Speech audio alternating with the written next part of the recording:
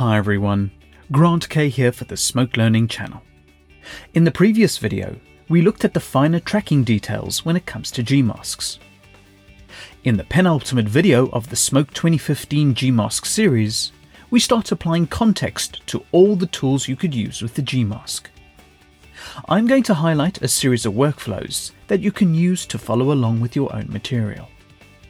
Let's get started with the first example. When it comes to working with the Gmasks as timeline effects or connect effects, you pretty much add the tool or drag the node, and off you go. However, if you enter the modular keyer through connect effects or action, the default startup behavior is for keying with the master keyer. To use the modular keyer for rotoscoping, you do not need to manually delete all the nodes. You can simply click this pull-down menu and choose the Gmask option to reset the modular keyer with just a Gmask node. The pipeline is rearranged, and you can begin to mask your subject matter. The second workflow example is when you have built a 3D composite in action and you are using the modular keyer to mask something out. So in the Action Media list, I'll double-click in the keyer column to enter into the modular keyer. I have already masked something out to save time. However, I want to tweak this in context with all the other layers in the 3D composite.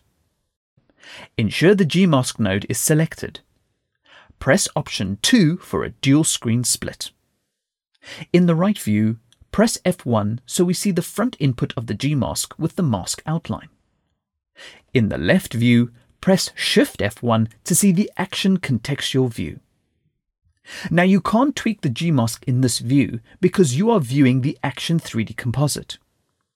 However, you can go to the right view and start adjusting the Gmask. So you can see where the Gmask will affect your media, but you can also monitor it interactively in the context of the Action 3D composite. The third workflow example is not so different from the Action context example you've just seen. The big difference is that you're working in Connect Effects, and you can monitor results anywhere within the flow graph. So I have a Gmask node rotoscoping my media at the beginning of the flow graph. This is then split out to different processes and eventually recombined using a comp node. In order to see the context of your work while working in the Gmask node, you need to tell Connect Effects what node will be a contextual view. Hold the dash keyboard shortcut and click on the comp node.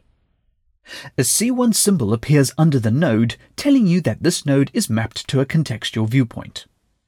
Now double-click on the Gmask node for its controls. Select the right view and press F1 for the front input of the node with the Gmask outline. To see the contextual view at the same time, select the left view. Press Ctrl 1 to bring up the defined contextual view. Now you can adjust the Gmask in the front view and see the results update in both views. Unlike the Action contextual view, the Gmask's outline does appear in the Connect Effects contextual view. This is because your context view is actually a rendered result and not a 3D composite. So you can tweak the Gmask in either view and you will see the changes occur in both viewers. The final workflow example we're going to look at is how to use the Gmasks in context with existing keys, mats or alphas that may need further refinement. For example, you have keyed a subject and you wish to remove something you couldn't key. So the first thing you would do is connect the fill into the red input of the Gmask node, and connect the mat or alpha into the blue input of the Gmask node. Double-click on the Gmask for its controls. Hover over the result view and press F1 for the front view. Because we fed the fill into the front input of the Gmask node, this is what you will see in the front view. This allows you to create a Gmask and draw around the subject to isolate it from the rest of the shot. Once the Gmask is closed, press F4 to see the result. Now the Gmask has filled in the existing mat that was there, and everything else around it is still visible. In the middle of the Gmask controls, you will find a button called Region of Interest. When you enable this button, everything on the outside of the Gmask will be filled with black, and the inside of the Gmask will preserve the incoming matte. This allows you to keep what you want and get rid of the things you don't. In the final video of the Gmask series for Smoke 2015, we'll repurpose Gmasks for something completely different. Don't miss Gmasks being used as paths for text. Comments, feedback and suggestions are always welcome and appreciated. Thank you for watching, and please subscribe to the Smoke Learning channel for future videos.